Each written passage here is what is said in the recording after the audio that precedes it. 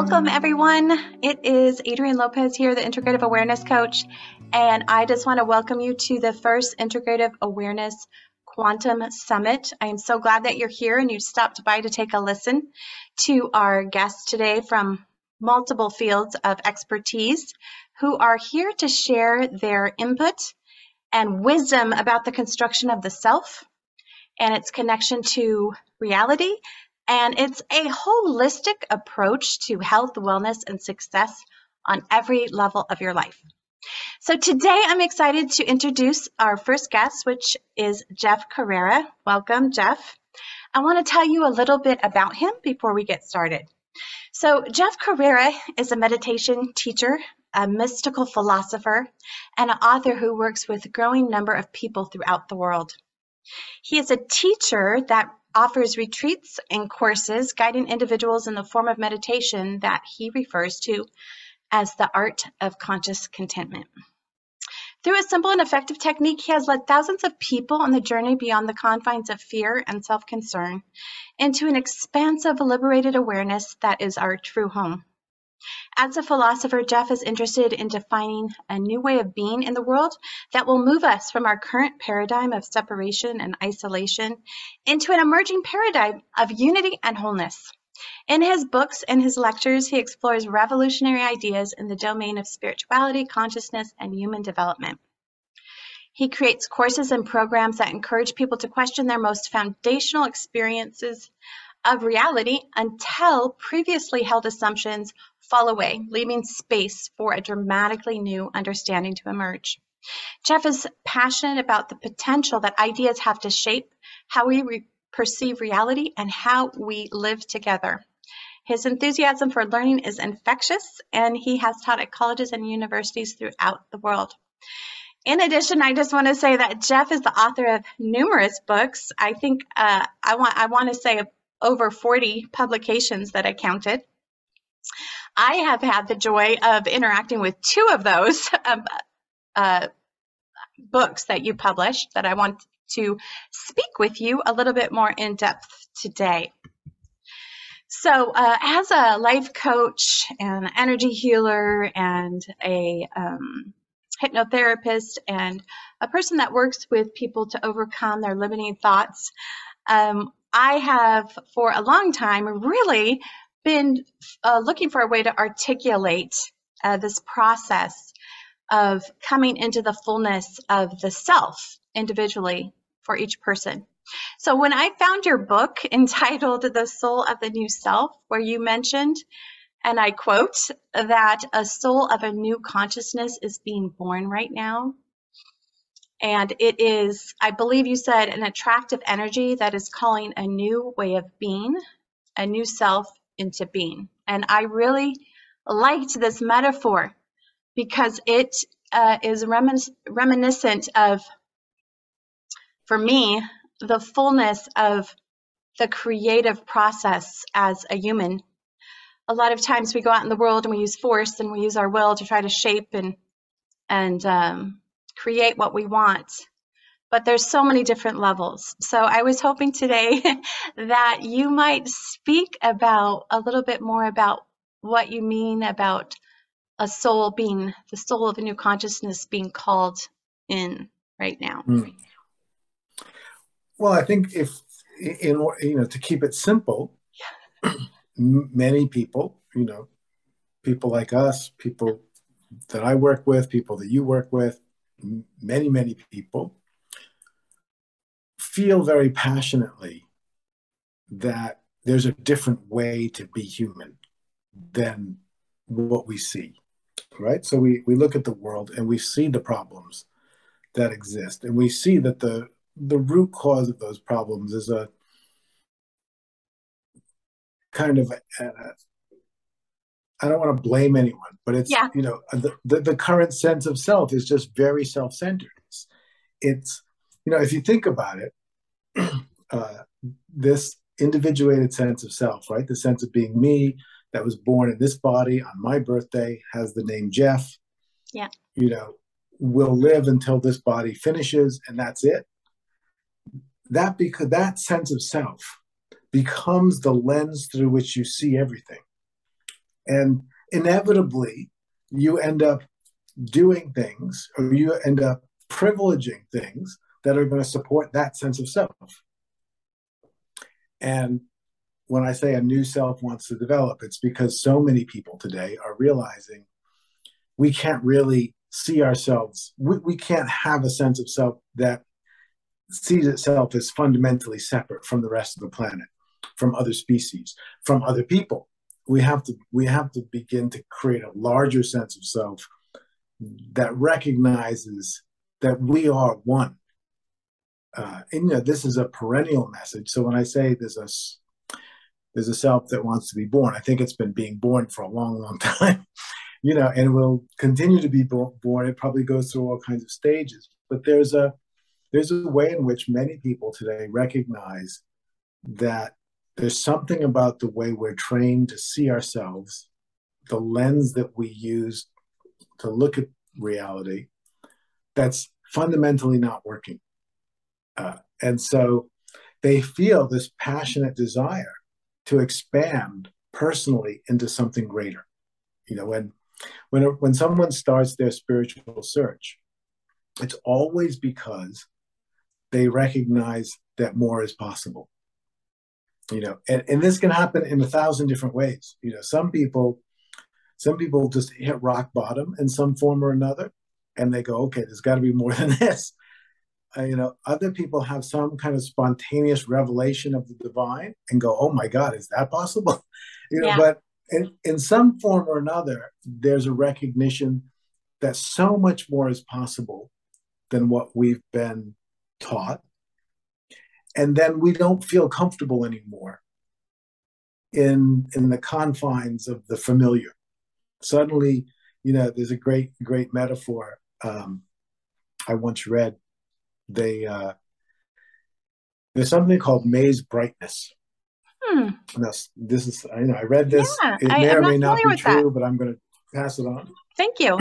So it's a great, I got it from a spiritual teacher named E.J. Gold. And he worked in the science field at one point, and he said that, I don't know if this is an official term, but they were doing experiments with rodents in mazes to see if they could learn. Could they learn how to navigate the maze more quickly? And they would rearrange the maze and put food in different places, and they were trials and timing how long it would take. Yeah. And what they would find is that some percentage of the rodents in these trials would suddenly realize that they were in a trap. And it would dawn on them. Point, yeah. Yes, they kind of go, wait a minute. And from that point forward, they wouldn't do anything else except try to jump out. Like, they became unuseful for the trials because they wouldn't chase the food anymore. Yeah. And what was so beautiful about that,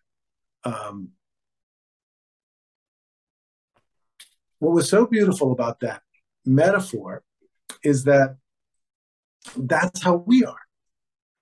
There's a certain number of people, a certain percentage of people who recognize that somehow they're living within confines that are artificial, and they start to feel suffocated, and then they want to break free of that. And so that experience of breaking free, you could look at it as my experience of wanting to break out of the confines. That's a perfectly legitimate one way to look at it. But you can also look at it as this higher possibility is calling us, is saying, no, there's more than that. You can be more than that. And of course, that's us. That's some higher potential us calling ourselves into a higher being. So that's, roughly what I mean by that phrase. Well, it really resonated with me because a lot of times it's like, I kind of use this description of how the birds know to fly south for the winter, and how the butterflies know how to fly thousands of miles every year for their migration. It's like, it's not logical. It's just pull, right? And you call it an attractive energy. It's like almost, I feel personally that I've been being pulled to it.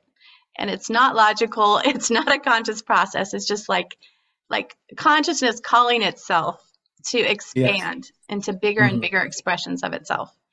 And it's just, it's like you can't get to it through the conceptual mind. Hmm. And I'm sure, from reading your books, which I want to talk to you about your next book, about the implications of quantum physics, is that for me personally, I was a classroom teacher for 17 years and taught, in a very conceptual world. But that is such a limited level of education that I couldn't participate in it anymore because I was just like, oh my gosh, what about all the different levels of our being that need to be cultivated and supported and seen? So, so it's definitely not something that is conceptual. In fact, our conceptual mind seems to be limiting us. And I loved in your book, it's called The Spiritual Implications of Quantum Physics, Reflections on the Nature of Science, Reality, and Paradigm Shifts. It's a good title there. I was reading the story about when you were an engineer and you were doing all of these detailed projects with these machines and these lasers, and there was people were trying to figure out why the machine wasn't working, why it kept getting copper everywhere, and then eventually you took it apart piece by piece and found that there was actually a penny in the machine. And That's none right. of those scientists, with all of their intellect, could have ever foreseen the penny in the machine. And so I thought that Right. was a perfect allegory, perfect tale of what happens to the intellect. It gets trapped inside of itself. So, one thing in the introduction of that book, you said even after 100 years of discoveries in quantum physics and the quantum field, that should really have radical implications for how we view the self and how we relate to reality, which just haven't really affected most people's relationship every day to reality. So I wanted to ask you a little bit about why do you think that is? And Mm. you mentioned this is a two-part question. So so why do you think that is? And in the book, you also refer to what is a paradigm shift and what actually is the resistance to creating a massive paradigm shift in regards to the self and how we relate to reality. Absolutely. First of all, in terms of quantum physics, I mean, the very simple answer is that classic Newtonian physics, works at the scale of being a person, Yeah, yeah, you know. So it works. So there's not a lot of motivation. I mean, the places where quantum physics does has affected is at those edges. When I was an engineer working in laser manufacturing, quantum physics comes into play at that level because we were making lasers that were just a few millionths of an inch wide. So yes, so then at that level you need to deal with it. But at the level of driving your car down the street, Newtonian physics works great, and that's a big part of the reason. yeah, Uh, and still, it seems curious to me that these utterly, paradigm destroying revelations, so I'm not the kind of, I studied physics as an undergraduate. I'm not the kind of person, I don't try to draw, I think it's not real. I don't think it's very possible to draw a lot of conclusions based on quantum theory at this point. yeah, You know, outside of the quantum world, how those quantum phenomena that happen at the very, very infinitesimally small, uh, you know, part of life yeah, affect the macro world we live in. I don't really know, but they certainly show us that for instance, our conceptions of time, space, and matter, the familiar ones, they can't be right. Yeah. Right? What might be right, who knows? But they definitely tell us. And I just feel like, it's a little bit like at some point. Okay, I'm going to give you a personal story. I remember Okay, going. great. So this is one of my pet peeves, which Yeah, is this whole let's hear creation it. myth called the Big Bang Yeah. theory, right? I went into a period of time where I tried to research this theory of the Big Bang, Yeah. uh, and I read books pro and con. Um, Very good of you. and all you can say is that the Big Bang theory doesn't really work. Right? As a theory, it's Yeah. loaded with holes. You have to fudge all over the place to make it work, and you have to speculate about unseen sources of matter and all kinds of stuff. Yeah, yeah. So it's not a very sound theory, and it's the best theory we have. Yeah. So I get At the that. same time. Yeah. At the same time, but I remember going to a to a science museum, and it was a one of those the shows in the stars, Oh, the okay. planetarium, and they had a voiceover by Neil deGrasse Tyson, with his very deep physics Booming voice, voice. Yeah. and he started by saying the universe started in a big bang, and I remember I thought, you shouldn't tell kids that. That's a theory. you know, our best guess is that, but a lot. The fundamental issue that I'm trying to get at in that book, and I'm using quantum theory as an example of it, Yeah. Is the difference between science and scientism. So scientism is this belief that that the facts and the theories that science comes up with are true. And so I often say in our world, when we say something is scientifically proven, that means really true. Right now. Yeah. Right? Right. And I like to point out that besides the things that are currently scientifically proven, everything that has been scientifically proven for the last, hundreds, if not thousands of years has actually turned out to be false. Yes. And so these will be too. But there's a way in which science has become the arbiter of truth. And look, I love science. I studied physics. I mean, who wants to go back to like the Middle Ages? Yeah, but Not you've me. realized its weaknesses. Yeah. Yeah, and you want to hold science in the true spirit of science, which is we continually come up with theories. Yeah. And then we explore those theories, and then we hold on to them until a better theory happens. So this gets me to part 2 of your question, which was about paradigms, right? Because yes. So the term paradigm was very much articulated. It wasn't coined by, but very much articulated, at least in the American lexicon in the 1950s, in a book called The Structures of Scientific Revolutions. Oh, okay. I didn't know that. Thank you. It is a magnificent book. It's a bit hard. It's a little hard to read, but Say it again. Impossible. What's the title? It's called The Structures of Scientific Revolutions. Got it. And it's by Thomas Kuhn. Is that the book that you include in your book? Yes. Yes. I wrote quite a bit about it. Yeah. And basically what Kuhn's realized, because he was a historian of science, he realized if you go through the history of science, what you see is that science operates in a certain way for some amount of time, decades, maybe hundreds of years, And then there's a major shift in which the whole foundation of science changes in very fundamental ways.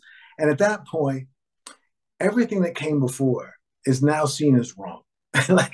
The classic example is when Ptolemy, the ancient astronomer, had created a whole system in which the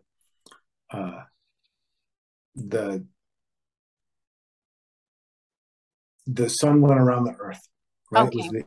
The Earth was the center of the universe, and everything went around the Earth.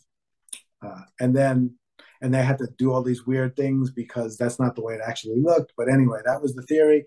That theory lasted for about 1,000 years or something. I mean, this was a very successful scientific theory, and it was very useful. But then Copernicus came along and he said, "Wait a minute, no, actually, the sun is the center." Mm-hmm. And Yep. and all of that old science is now just wrong. It Yeah. just but what Kuhn realizes, when people write scientific history, they try to make it look like, or they make it sound like, everything that emerges is somehow a natural outcome of what came before. And his thesis was, it's not actually a natural outcome. It's for some things are a natural outcome, but occasionally everything changes and it is not a natural outcome. Yeah. So And so, basically, it's a nicely constructed narrative after the fact. right, which is done to preserve our sense of security. So Yeah. we feel like science works, and and basically he says, in terms of paradigm shifts, I think he lays out three ways that paradigms shift. Yeah. One is because something is observed that shouldn't be possible, right? So in terms of our personal paradigms, that's often the case, right? You have Yeah. some Yeah. kind of experience that just shouldn't be possible, so that causes you to question everything. This happens in science as well. Another reason is that there's some problem that everybody's trying to solve and it just cannot be solved.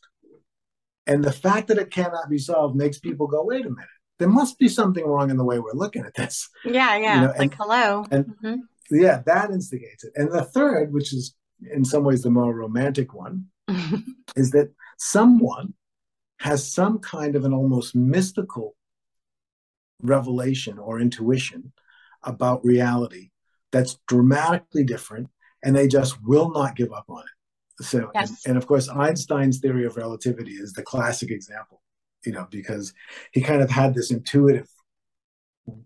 realization Yeah. of relativity, and everybody, nobody understood him. Most people thought he was crazy, and then over time, he, revolutionized physics and was a huge part of the whole. Interestingly enough, he was a huge part of the new physics that then became quantum physics, even though he personally never got on board with quantum physics. Yeah. He had a hard time with it. But that just shows you it's very hard to give up a paradigm and embrace a new one because of the fundamental level of change that it implies. It would require from Mm-hmm. people. Yes. Yes. So it's like this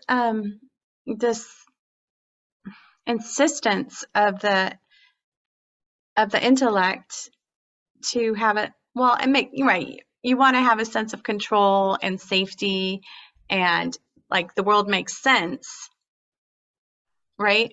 But it's almost like it's holding on to that at the cost of what's possible. And I know change happens very slowly, but it can happen also in an instant, and often does. Like one day it's one way, and the next day everyone's just like, it like catches like wildfire. So, so to follow up on that, I get what you're saying about like, every day quantum physics doesn't really affect our sense of reality when we're driving down the street. And so if it's not an immediate effect on our comfort or what we're doing, we're not going to pay attention to it. But at the same time, it's like coming to the realization that I think I'm trying to remember who said it, that and it's related to the idea of quantum entanglement. The idea that space-time, I'm trying to remember who said it. I think it was, do you know Bob Bruner? He does a Strange Universe. No, I don't think I do. Yeah, you check him out. He's got he does this, I don't know if it's daily or weekly. It's on public radio, and he does like a 2-minute little description of astronomy and new discoveries on planets. I think he's an astrophysicist, to tell you the truth, or an astronomer. I can't tell you which, but he was saying in his book, in his talks, that space-time is actually a construct of animal perception, including humans, and that it's not an absolute, right? It's just a product of our consciousness. And so, so I was sharing this idea with some people, and they're like, well, of course space-time is, is existing and it's affecting everything that we do. And so I was trying to get at that piece, like, well, how did Bob Brenner get to the point where he was saying that space-time is a construct of animal perception? And then it came to my mind that the whole idea of quantum entanglement is when you have two subatomic particles that are in very different areas. If you treat one particle with a certain solution or condition, it automatically affects the other particle in another region. So there is no space-time at a subatomic level. And so fundamentally, we are subatomic, like our bodies and everything we see is made out of subatomic material. And so I guess for me, it's like my mind has this desire to find meaning in that, to connect those two, that's the missing link, right? If we were able to, or if I was able to articulate that would have some sort of impact on people. But what are your thoughts on that? Well, quantum entanglement is one of those amazing, inexplicable phenomena, yeah, of quantum theory. And again, because it happens at a level that's so small that nobody can really relate to in any kind of physical sense. You get some particle over here that's spinning, and then this one spins. You change the spin of one and the spin of the other change, and they can be on opposite sides of the galaxy, and it still happens instantaneously. It sounds kind of amazing, but okay, nobody can relate to it. But I often say, imagine if you were in a basketball court, and there was a basketball sitting on the floor on the other side of the room and one on this side of the room, and you picked this one up and that one went up too, right? Then you'd freak out. Yeah.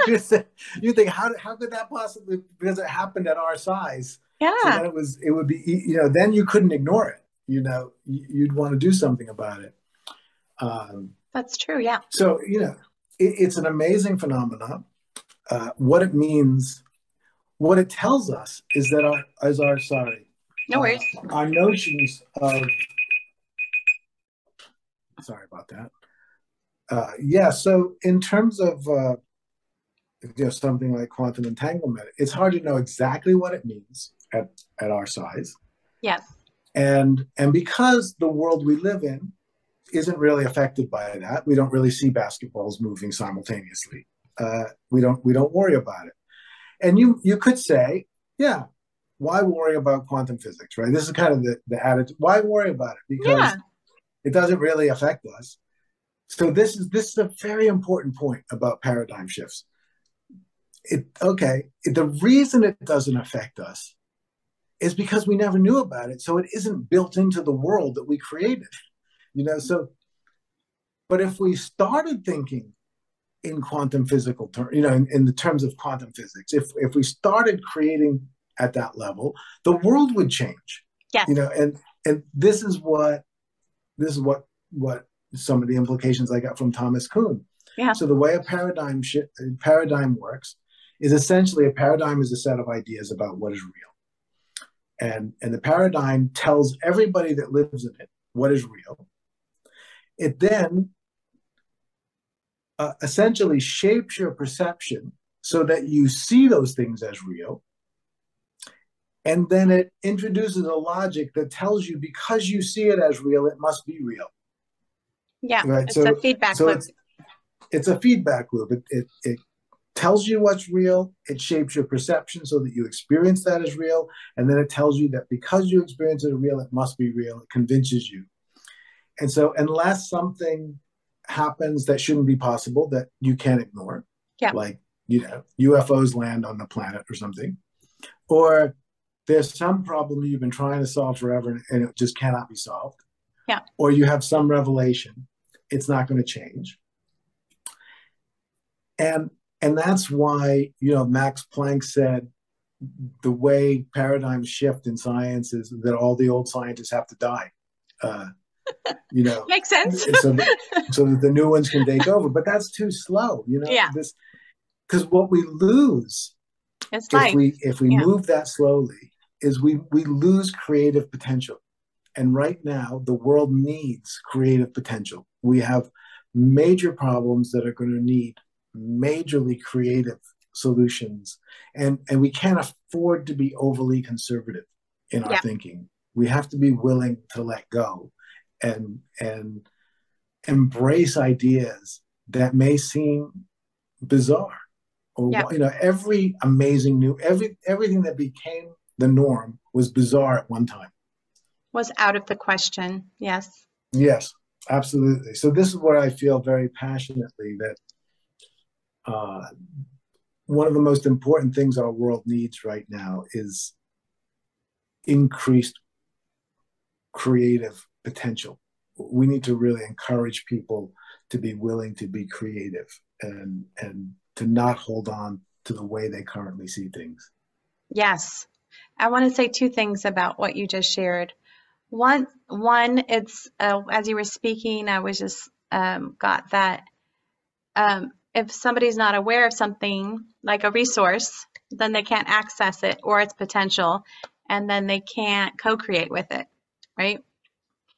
And so it's like realizing that perhaps reality is much more expansive than we've ever been allowed to believe. And so our sense of self got shrunk down into this really, mechanistic, Newtonian, perspective that is, I don't want to say it's the cause of a lot of our problems now, but like you were saying at the very beginning of your interview, that it breeds a sense of separation from and isolation from the world, that we're separate beings, and that who we are and what we do, what we think, what we believe doesn't have a direct impact on reality itself. And, I don't know if that was intentional or, just part of our learning curve and evolution as humanity. So that was the first thing. And the second thing just went out of my mind. But what I wanted to, it'll come back hopefully, but if it doesn't, I wanted to ask you about the title, because you talk about quantum physics, you talk about the history of science and scientism, but there's also in the title of your book, the spiritual implications. Yes. Yes. So would you say a little bit about what you mean by the spiritual implications of quantum physics? Yes. To me, the spiritual implications of quantum physics have to do with the fact that more or less what you just said. That the tried and true discoveries of quantum physics. We're not talking about something that was discovered yesterday once. This is, 100 years old, and it's been, high school kids can do these experiments, and get the same results. There's no question about the result. So what are the spiritual implications of things like quantum entanglement or the wave particle duality? Yes. The implications are that we do not live in a world of three-dimensional space and linear time. That is not the world we live in. That's a perception that we have that's very useful in many ways, but it is not the limit of what's real, and that we can expand into that greater reality, which is somehow non-local, meaning that every place and every other place is one. Yeah. Non-local means non-local means there's only one point. Yeah. And it's also where you realize that time time is not an absolute. Time works in some places for some things, but it is not an inherent quality of reality, right? So then that the spiritual implication of that is, then what are we? Because I just thought I was like a being in a body walking around on a planet in a three-dimensional universe living through a line of time, and suddenly I see maybe I'm not just that. Maybe there's much more. Now, you mentioned this idea. Bruner, I think, was the Yeah, person you Bob mentioned. Bruner. Bob Bruner, and he was saying that time and space are A product of animal product perception. of perception. So philosophically, I love the philosophy of idealism, and the basic.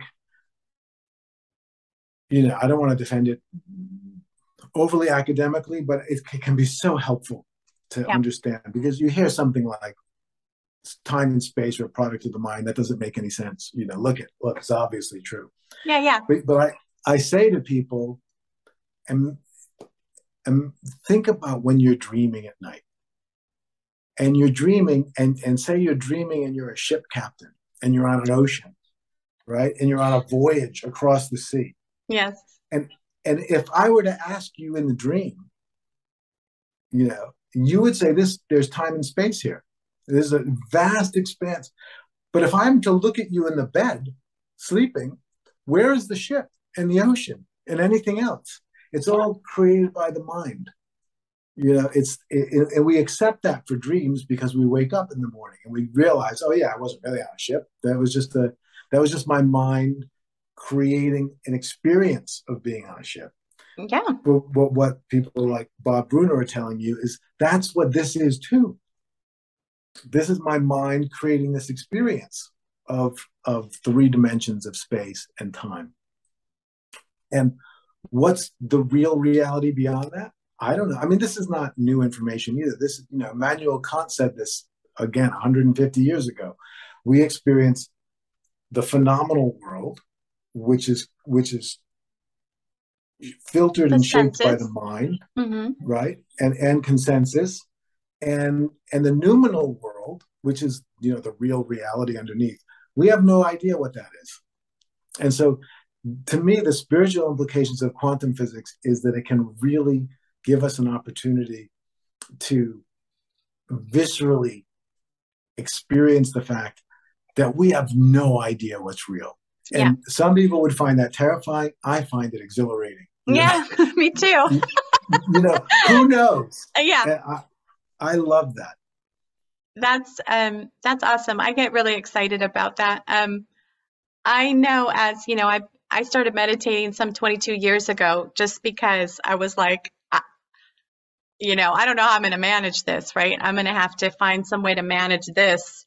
And so I started meditating, and through my years of meditating, sometimes I just assume everyone has access to that inner resource that I've been cultivating for 22 years.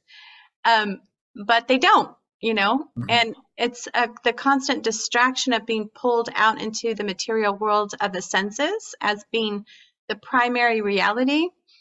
And, if somebody tried, I don't know, maybe I've always been a philosopher. I've always been an explorer of like being and what is the self, like my whole life. Like I was just like checking everybody out going, oh my gosh.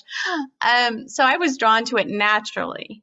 But for many people, that it's like to go within, there's like a resistance.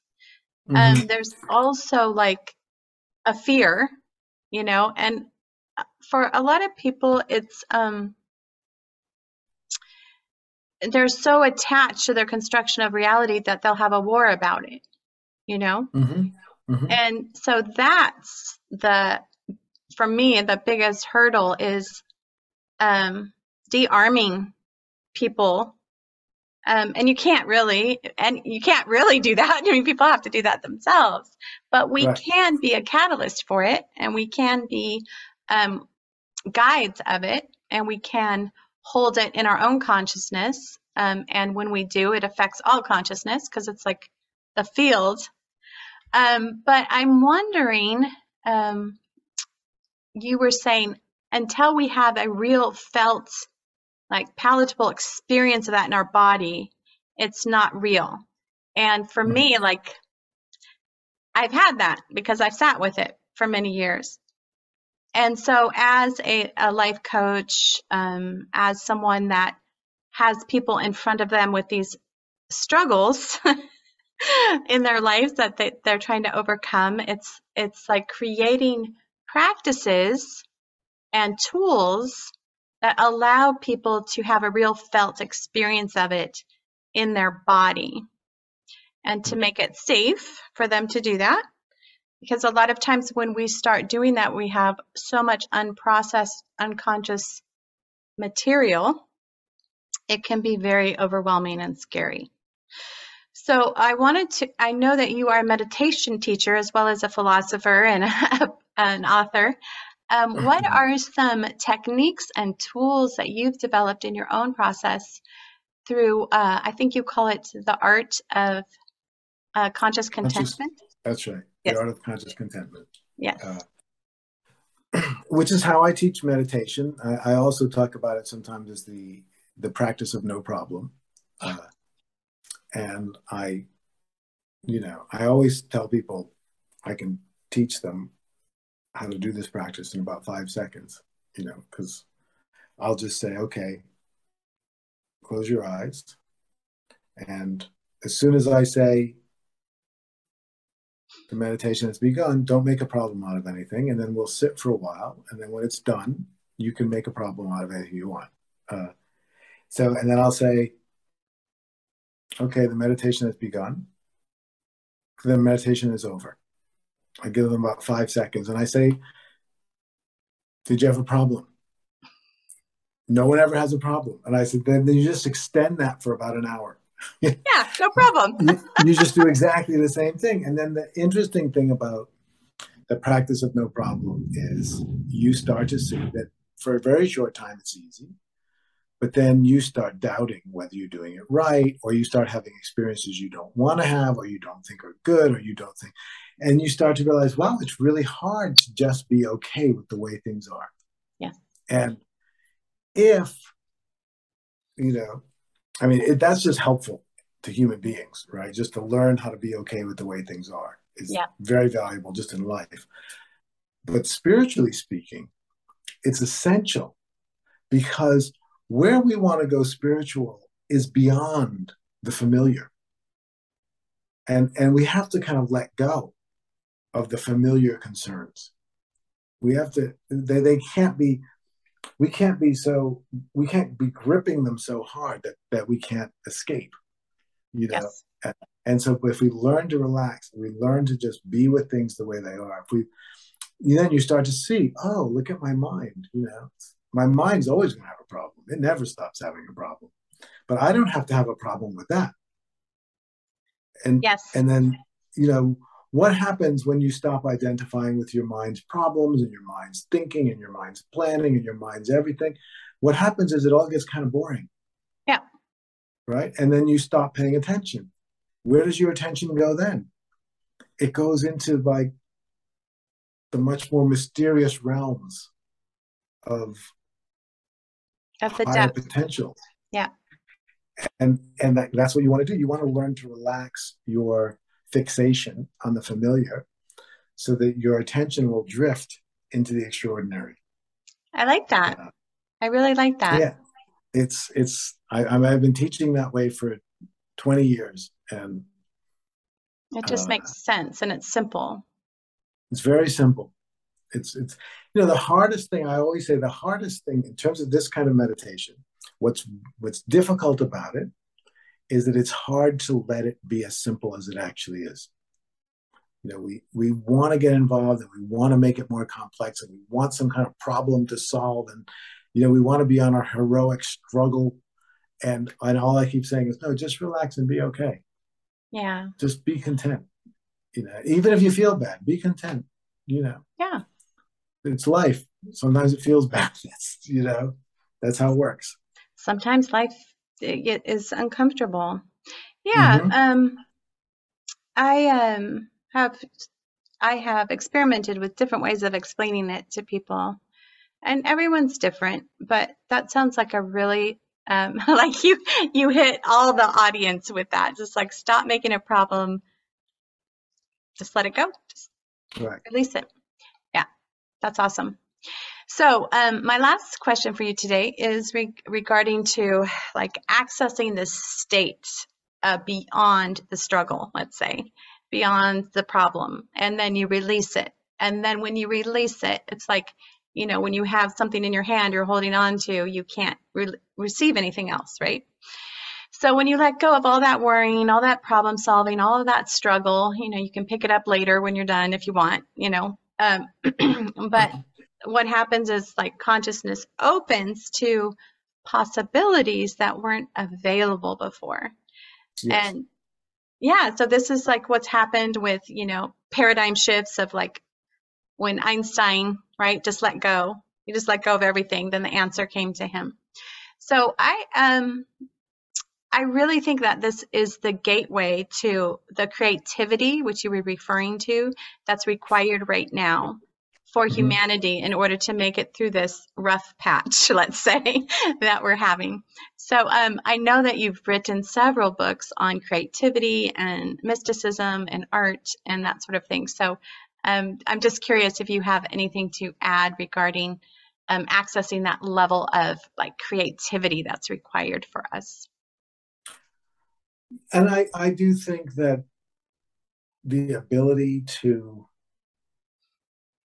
you know, obviously this is a big question and it has all many dimensions. What I feel moved to tell you is a story. Oh, good. I love Because stories. because creativity happens at all kinds of levels. There's the Yeah. huge levels of creativity that the world needs right now. There's also the creativity that we experience every day, you Yes. know, and the ways in which we get stuck in our thinking. Um, and and often when I teach meditation as, you know, let everything be as it is and don't make a problem out of anything, Yes. then people will think, oh, but you can't do that. That's spiritual bypassing. You know, you're avoiding the real challenges of life. And I always say, not if you're really doing it. You Yeah. know, I mean, of course you can be spiritual by, you know, you can, everybody can find ways to bypass, you know, if you want to. But I use this example.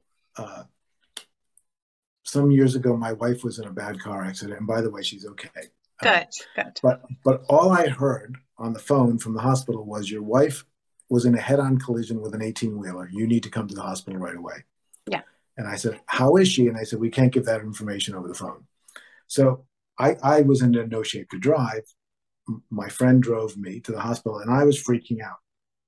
Yeah. This was about 10 years ago. I'd already been meditating for 20 years, you know. Yeah.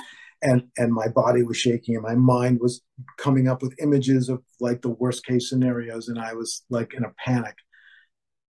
But there was a little space, you know. And so that little space is a little opportunity for a creative response. And what happened in that space was a question appeared, which was, if she's dead or maimed or in a coma, will life be bad? And the answer that came to me was, no, life will still be magnificent. Your life might be bad, but life will be will be unaffected by that. Yes. And I realized like life is good no matter what happens. And suddenly my body was still shaking, my mind was crazy, but it wasn't me anymore.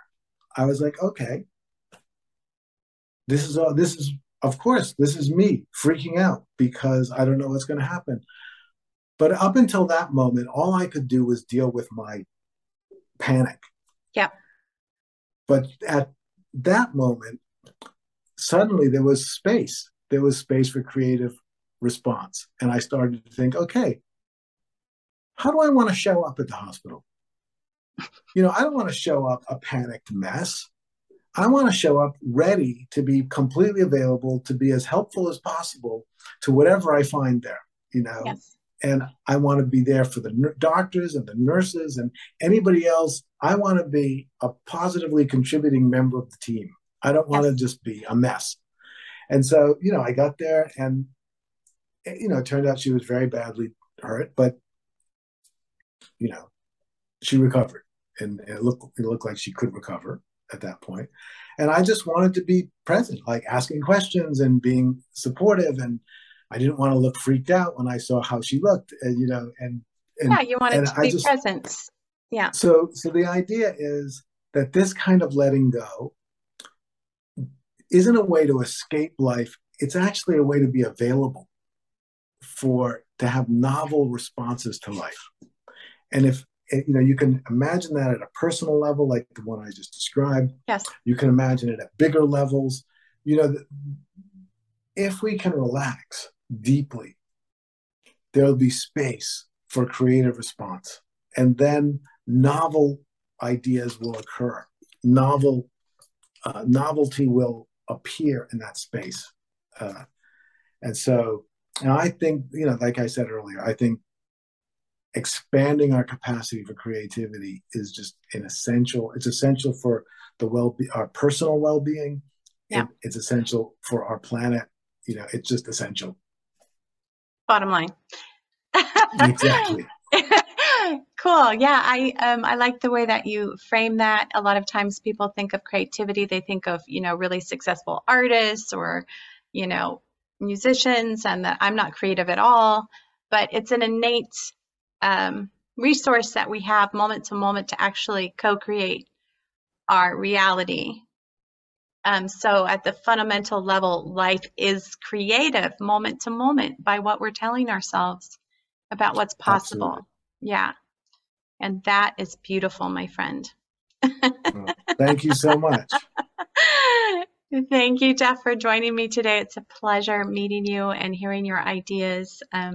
So thank you so much for sharing them and agreeing to be on my first summit. It's exciting. So I'm sure we'll be in touch. And until next time, take care. Fantastic. Congratulations, by the way, on your summit. It was Oh, delightful to talk to you. thank you. Thank you. Thank you I'll very talk to you much. later. Bye for now. Okay. Bye-bye. Thank you.